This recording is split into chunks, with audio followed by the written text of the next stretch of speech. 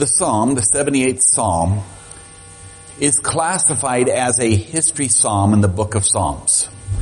The psalm is addressed to Ephraim, and it's the name of one of the 12 tribes of Israel. And many commentaries believe that the term was used to describe the entire nation of Israel in the northern kingdom.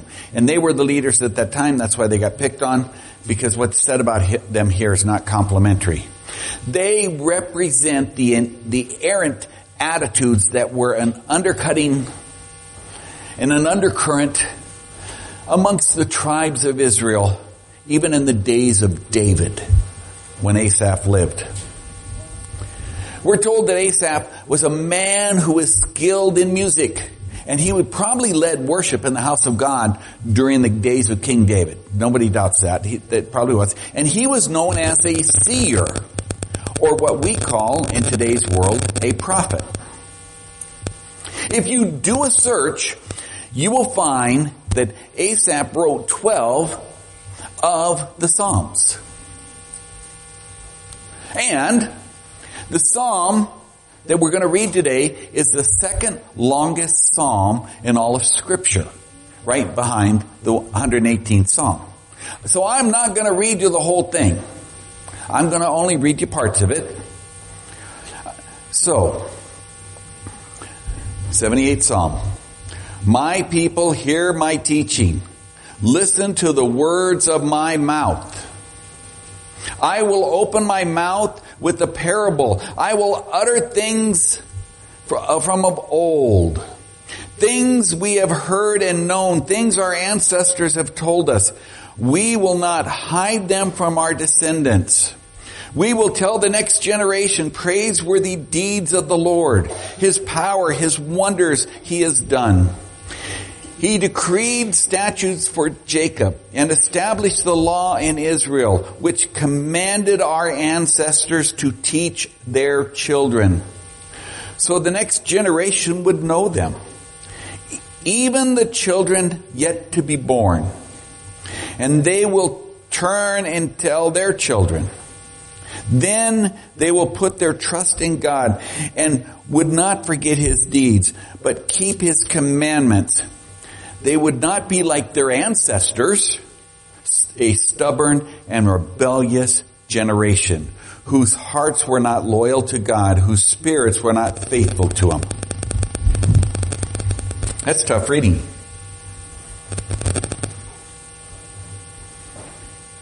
The 78th Psalm in God's holy word teaches us how to turn the tide of evil in our nation. What is the key of making our nation moral? Let's just word it that way. Now, back in the 1800s, there was a famous preacher by the name of Peter Cartwright. Cartwright was known as a very bold, uncompromising preacher. And one day, the President of the United States, Andrew Jackson, was going to be in his church. But the elders were concerned. They warned Cartwright, you need to be careful when you preach. We don't want you to offend the President of the United States. Now, they were very satisfied and very convinced that they had convinced him, let's word it that way, not to embarrass the president. And the elders retired back to the back of the sanctuary where they all like to stand, right? And Cartwright got up to speak. And the first words out of his mouth were these. I understand that President Andrew Jackson is here with us this morning, and I have been requested to be very guarded in my remarks. Let me say this.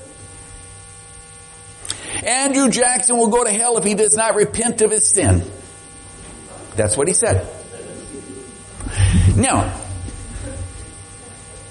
the entire congregation was appalled. The elders in the back of the room were angry. And they thought to themselves, how could our preacher publicly offend the President of the United States of America? After the service, Andrew Jackson walked and met Cartwright face to face. And Jackson had been a general in the U.S. Army and a hero of the Battle of New Orleans. And he was not a man you messed with. He was actually kind of rude and crude and rough and tough. Jackson sternly looked at the preacher in the eye and said, "Sir, if I had a regiment of men like you, I could conquer the world." That was his words. It's immortalized in print. That is the message of God. Death is real. Sin is real. Evil is real. Pain is real. God is real. Salvation is real. Forgiveness is real. And healing is real. That's the message. Reverend John Wesley once said about the same thing. He said, "Give me 100 preachers who believe that, who fear nothing but sin and desire nothing but God, and they will shake the gates of hell." In this morning's text, we read the words of a man called Asaph. Asaph confronted Israel with the reality of sin and the importance of desiring nothing but God. I would strongly urge you to read the whole psalm this week if you get a chance. It's a rough read. And he essentially told Israel, you need to pay attention, because if you don't, people are going to go to hell. Asaph feared nothing but sin and desired nothing but God. And here in the 78th Psalm, Asaph used the name of the tribe of Ephraim to represent the attitudes of the entire nation when he declared, the Ephraimite army with bow turned back on the day of battle. That's what it says. Turn back on the day of battle. They did not keep God's covenant, but refused to walk according to his law. They forgot his works and wonders that he had shown them. Now that's Psalm 78, 9 through 11. You can read that. I didn't read it to you earlier. He said that they turned their back on the day of battle. But I don't think of it as referring to a mortal battle with physical enemy. I think he's talking about a moral battle, moral conflict with spiritual consequences. He says Israel hadn't kept God's covenant. They refused to walk according to the law. They had forgotten what God had done for them. God had armed them for a spiritual battle, and they just walked away. You see the parallels in our world today? They surrendered. They threw down their weapons of righteousness and gave up to the enemy. In this psalm, Asaph told a number of things that the Israelites had grumbled and complained against God. And if you read God's holy word, there's a number of times they grumbled and complained. That's what they're known for. They're grumblers and complainers. Times when they made sacrifice to pagan idols, actually. Times when they'd done evil and immoral things. But of course, God didn't or did care. What do you think? He did care. And the people suffered because of their disobedience. He took away their blessing. You know, I've heard a number of preachers over the years, I love television preachers, right? They're just up there, right? And they rail against the immorality and sin of our nation. And and the problem is, they're beating up on their audience. They're saying, the ones who are watching, the ones who are seeing, they're not the ones who are in trouble. Don't beat up on the ones who are here to learn. But it's something they're doing, right? They tell them it's because they stood back and let it happen. They actually berate their audience, if you've been watching lately, and saying, you need to change your lives. They're the ones in the pews. They're the ones in the seats. They're not the ones normally. But we're in a different time. There is a time for that kind of thing. Don't get me wrong. But Asaph doesn't seem to be focusing on the audience's sins as much as he was telling the audience how they could turn the tide. How they could defeat evil. How could they fix what was broken in their nation? And how could we fix what's broken in ours? War was raging throughout the centuries. This war we're in has been throughout the centuries. It's just a simple fact. The outcome of the war is already decided and declared and published in the book of Revelation. The outcome's done. We're just in the battles. The battles still rage on. And we sitting here today look around, the battles are raging on around us. And let's be honest, we're not winning a majority of the battles right now. Asaph reviewed the history of his people, and then he saw I'm going to be polite, we have kids. They saw a sad record of forgetfulness, faithfulness, or less,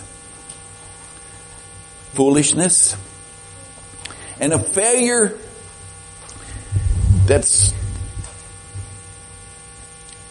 in failure. Pardon me. Does that sound like our nation right now, our world right now?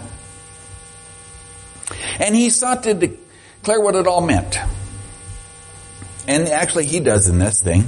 And he says, these things were written for the profit of believers today. Let me take you to 1 Corinthians chapter 10. I'm going to start at verse 11. It's the theme throughout Scripture. These things happened to them as examples and were written down as warnings for us, on whom the culmination of the ages has come. So, if you think you are standing firm, be careful that you do not fall. No temptation has overtaken you except what is common to mankind. And God is faithful. He will not let you be tempted beyond what you can bear. But when you are tempted, He will also provide a way out so that you can endure it. You might want to write that in your notes to read. 1 Corinthians chapter 10, starting at verse 11.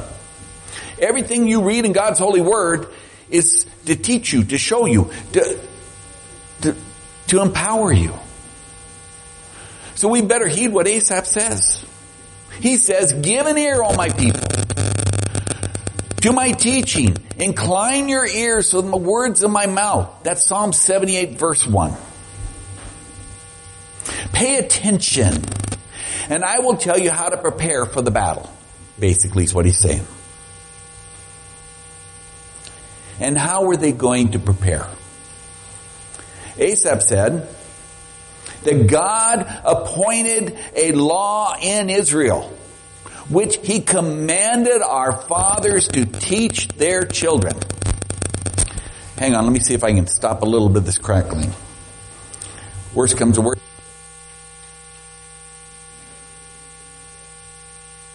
Okay, let's see if the crackling stopped. If it did, I get a brownie point. I've fixed things like that before.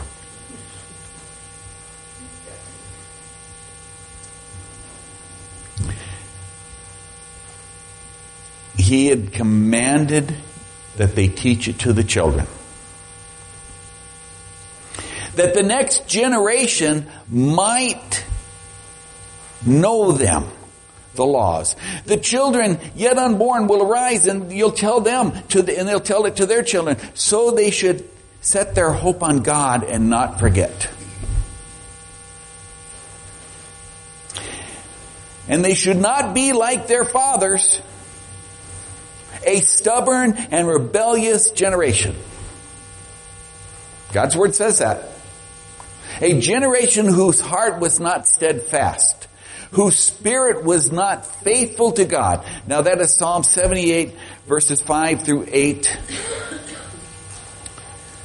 God called them stubborn and rebellious, and if He called them that, I'm sure they were worse. Sounds like what we're going through now. A generation whose heart was not steadfast, whose spirit was not faithful to God. Oh, that's tough. How do you turn a tide against evil in this world? Well, you teach your children about God. Years ago, Ronald Reagan, I love picking on him, right? You know, he just smiles a lot, right? He makes a good picture, but he had common sense. And he made this powerful observation. Freedom is never more than one generation away from extinction. And he said, we didn't pass freedom to our children by a bloodstream.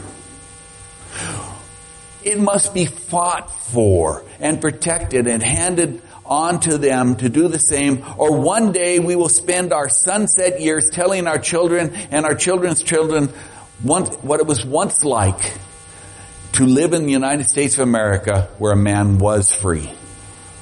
In other words, the thing that was important, whether it's freedom or faith, is never more than one generation away from extinction.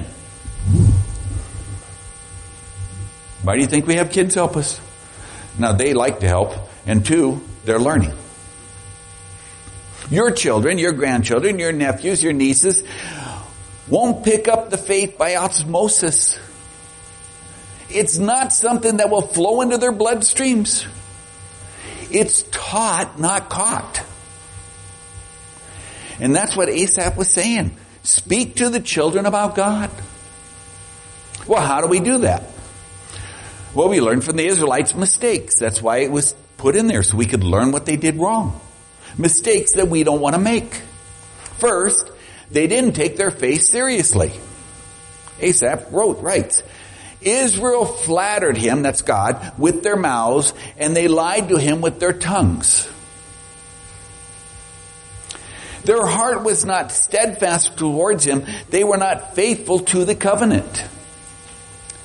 You can find those words of Asaph in Psalms 78 verses 36 and 37, so you can check it out. They weren't faithful. They were pretending to be righteous, but they weren't serious. There's a word for that called hypocrisy. It's hard to tell kids about God if you're not serious about God yourself. We're hypocrites about our faith if we do that. We just don't want it leaking through. We want to tell them about it. Someone once said, children have never really been good at listening to their elders. At least you think that'd get an amen. But it's true. But they've never failed to imitate them.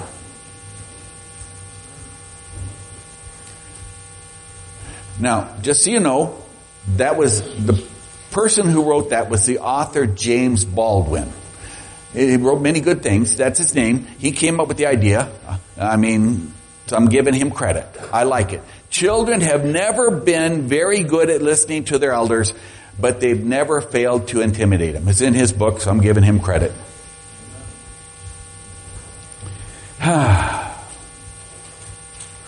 So the question is, what does hypocrisy look like? Some of the most obvious is when a Christian gets drunk or uses foul language or tells dirty jokes or when they mistreat people down at the store or the waitress or I don't know, pick one. The gas station attendant, they don't have those anymore. You ever get tired of your hands smelling like gas? Yeah, I miss those guys. Some of the less obvious forms of hypocrisy is when kids watch us skip church. because we see it as optional. Or complain about decisions the deacons and churches have made. Sometimes you just come up with something on the spur of the moment, just for fun. Try something different. And sometimes it fails. Other times it works. Or when they hear us complaining about things others have done in church. Or Christians like to talk about each other. Or how God says we need to fix the issues. And we have each other when we just let them fester. We're supposed to work it out between each other. Why would I want to go to church when people are doing that in it? If you're not happy with your God and His church, and you're not committed with your faith, the kids will say, why do I want to do that? You don't push kids away. You want to entice them.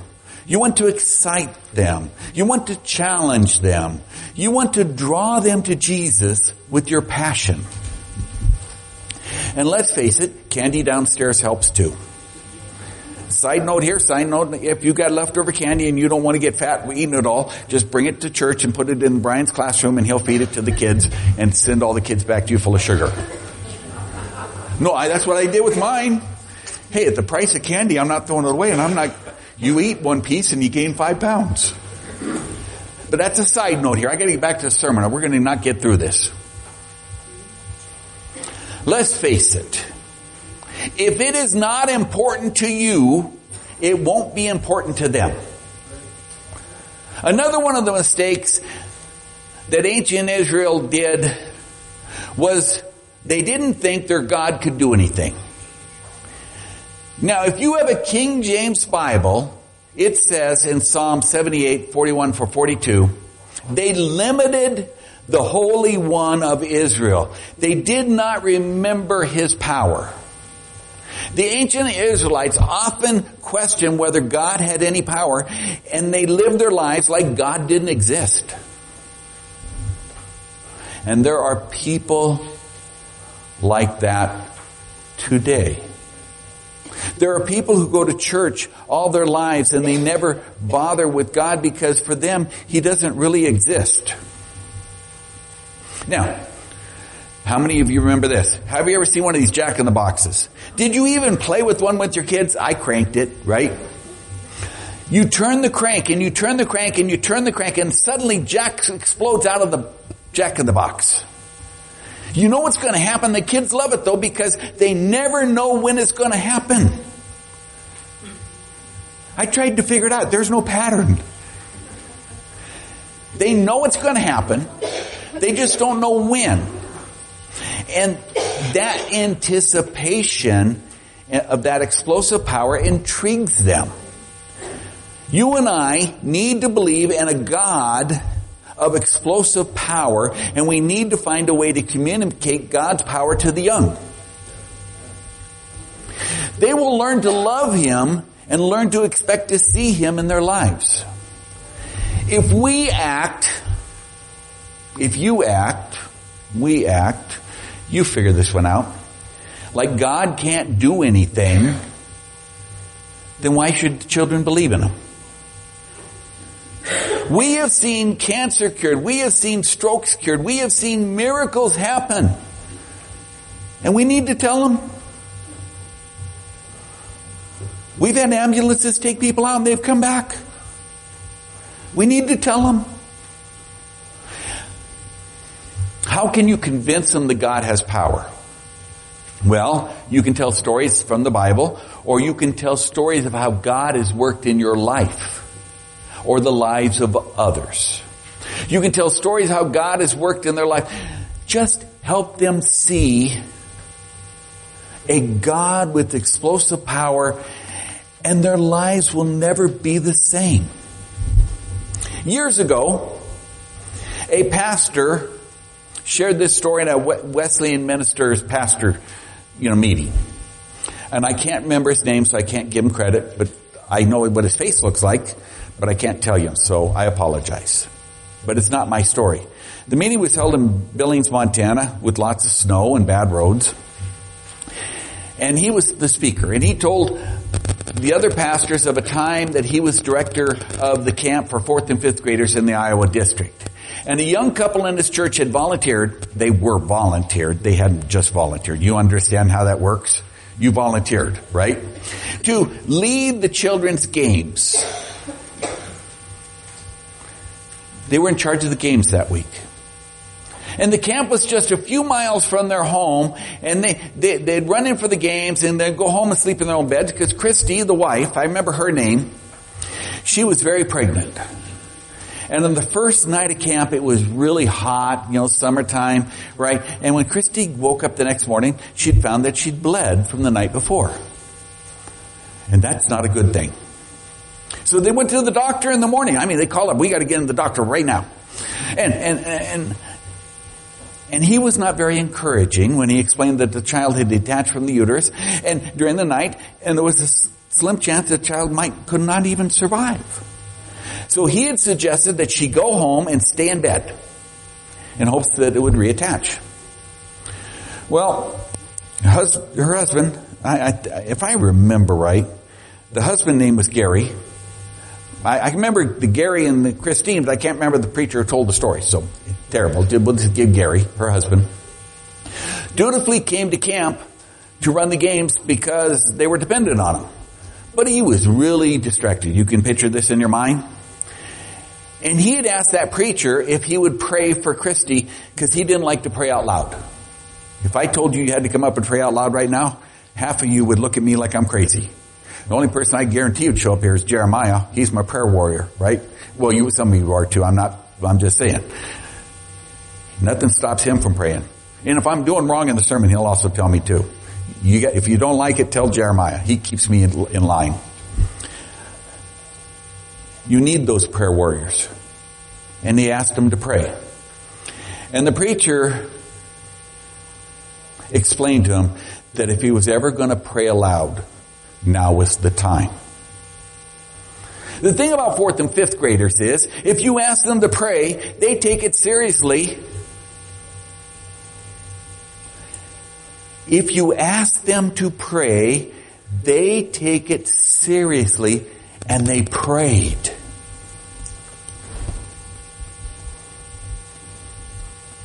Think about that.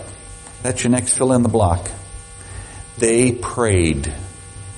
They prayed. They prayed for Christy all during the day. And the next day, and Christy went back to the doctor. And he was shocked, or they were shocked by the announcement the baby had reattached, and there were no problems now. They could go back to doing what they were doing with, that how doctors say restrictions. They never explain those to you, right? What they'd done. So they returned to camp, not just him. She went to camp. She didn't help the games, but she sat there and she told the kids about God's miracle. The youth that had taken part in that miracle because God had answered their prayers for Christy. There were more baptisms, he reported, that week in the camp that had ever been before or ever been since. The kids were lining up to get dunked in the water because God had answered a prayer and they saw the mighty power. The last mistake that Israel made was to believe God didn't care for them. We have people like that in our nation right now. Psalm 78 verses 38 and 39. You need to read the whole psalm, right? He said, but he, being full of compassion, gave their iniquity and did not destroy them. He forgave their iniquity. Yes, many a time God had burned with anger, and he did not stir up all his wrath. He remembered that they were but flesh, and a breath that passed away does not come again. You and I need to talk to our kids about a God who forgives them, a God who wants to love them. And maybe we can do that by explaining how God has forgiven us when we failed. We've all blown it once or twice. We've all done a dumb thing, tried something and it didn't work. It's life. Or we might tell them about when we decided to become Christians. Or maybe we can use it as a teachable moment. And I was hunting for a kid of a grandson under trouble. Does he look like he's in trouble for you? Okay, that's the best picture I could find of a grandson. If you don't think he's in trouble, just picture him in trouble. That same pastor at that winter's meeting, he shared, we were sitting around the table having dinner, right? And he shared that about a year ago, my grandson Benjamin, I think it was Benjamin, I wish I could remember his name, the pastor's name, came to me and asked, if I tell you what I did, will you still love me? He was more worried about my loving him than whatever he had done wrong. And he used that instrument in that incident to tell his grandson about God. Can you picture a grandson asking that? So essentially, we can turn the tide of evil by teaching the children about God. Now we do it every week. We have Sunday school and junior church or kids church, right? And we do it the midweek kids program, right? And you have the opportunity to do it every week with your nephews, your nieces, your children, your grandchildren. And sometimes grandparents. But our goal is to get children to want God. Your goal is to get the people you're sharing with to want God. Whatever age group they want. And we do that differently for each person. We need to communicate to them how much we need Jesus. Now remember the old-fashioned tent revivals? This is one of those old tent revivals. You know, they never worried about air conditioning or heat. They just went to the tent, right? And I told you this one's old, right? There was a speaker explaining what it means to abide in Christ. To trust in Him completely. And in concluding his message, he repeated the phrase time after time, several times. No matter what our circumstances, we need to keep on saying, for this I have Christ. Sounds like an old-time preacher, right? Unbeknownst to the preacher, the young lady who was playing the piano that night had received a telegram. That was the days before phones, telegram, right? Right before the service that read, your mother is very ill. Take the train home immediately. On the coast, especially the East Coast, they took trains. They didn't have all the cars. The cars, weren't as numerous. And now I remember I told this old time. And she was overwhelmed with fear. She had never traveled that far alone before. She wasn't fearful for her mom. She was fearful because she was going to have to travel on a train, and she hadn't done that. She wasn't sure whether her mother would live or die, and she had no control over what was going to happen in her life. And then she heard those words, for this I have Jesus. And it touched her heart. And she said, when I heard those words, I knew that the message was meant for me, and my heart looked up and said, for this I have Jesus. And instantly peace and strength fled in my soul. That's the message we need to speak to our children. We need to tell them of a God who has the power and who can love us and who can change our lives. And that will turn the tide in this world. Now, that is good for children. But you'd think I've been talking about kids all along. Do you realize how many times in God's holy word you sitting here today are called the children of God? And I'm going to pick on the King James Bible because I like that one. Over 1,500 times. 1,072 times you're either called sons or daughters. Oh, let me get this right, figure right. 40 times you're called little ones. 27 you're called lads. Gee, you thought all this time I'm talking about kids. Well, some of you are just big kids. Some of you have a kid's heart. Some of you need to wake up a little bit and enjoy the kid's heart. Has the world got you down? Have you gotten so mad at the television you've yelled at it? Am I the only one? Jay, you ever yell at the television? Yeah, he said yeah. Okay, Jay's honest. We need to share the gospel. This is not the battleground in this building. I mean no offense. You come here to get recharged. You come here to get refreshed. You come here to have some goodies and eat. And there's some wonderful goodies out there, so we're going to get right to them. We come here for this thing called fellowship and worship. But we also come for the Word of God. The majority of the battle's outside these walls. And if you don't tell the difference God's made in your life to somebody, how are they going to know what He can do in their lives? We have a hymn night coming up. Then we have a Clyde Bauman night coming up. Then we got Christmas songs coming up. Why do we do these things? So you can bring somebody to church in a non-threatening atmosphere. You should see the kids coming in on a Wednesday night. There's herds, they have games that I don't understand the rules for. And I'm not going to try to learn. There's over what is it, kids? What's it called? Brian? Any over. I have no idea how you play that game. Don't care. They get muddy and they play it. But they're hearing about God. But they're not the only ones called children, guys. Just because they're young and you're old does not mean you're not a child. So we need to close. Our Heavenly Father, You've told us to teach the children. We are called the children of God. You've told us to tell of what your mighty works have done. And we're called the sheep of your pasture. We have white hair, some of us. We're older than the young ones.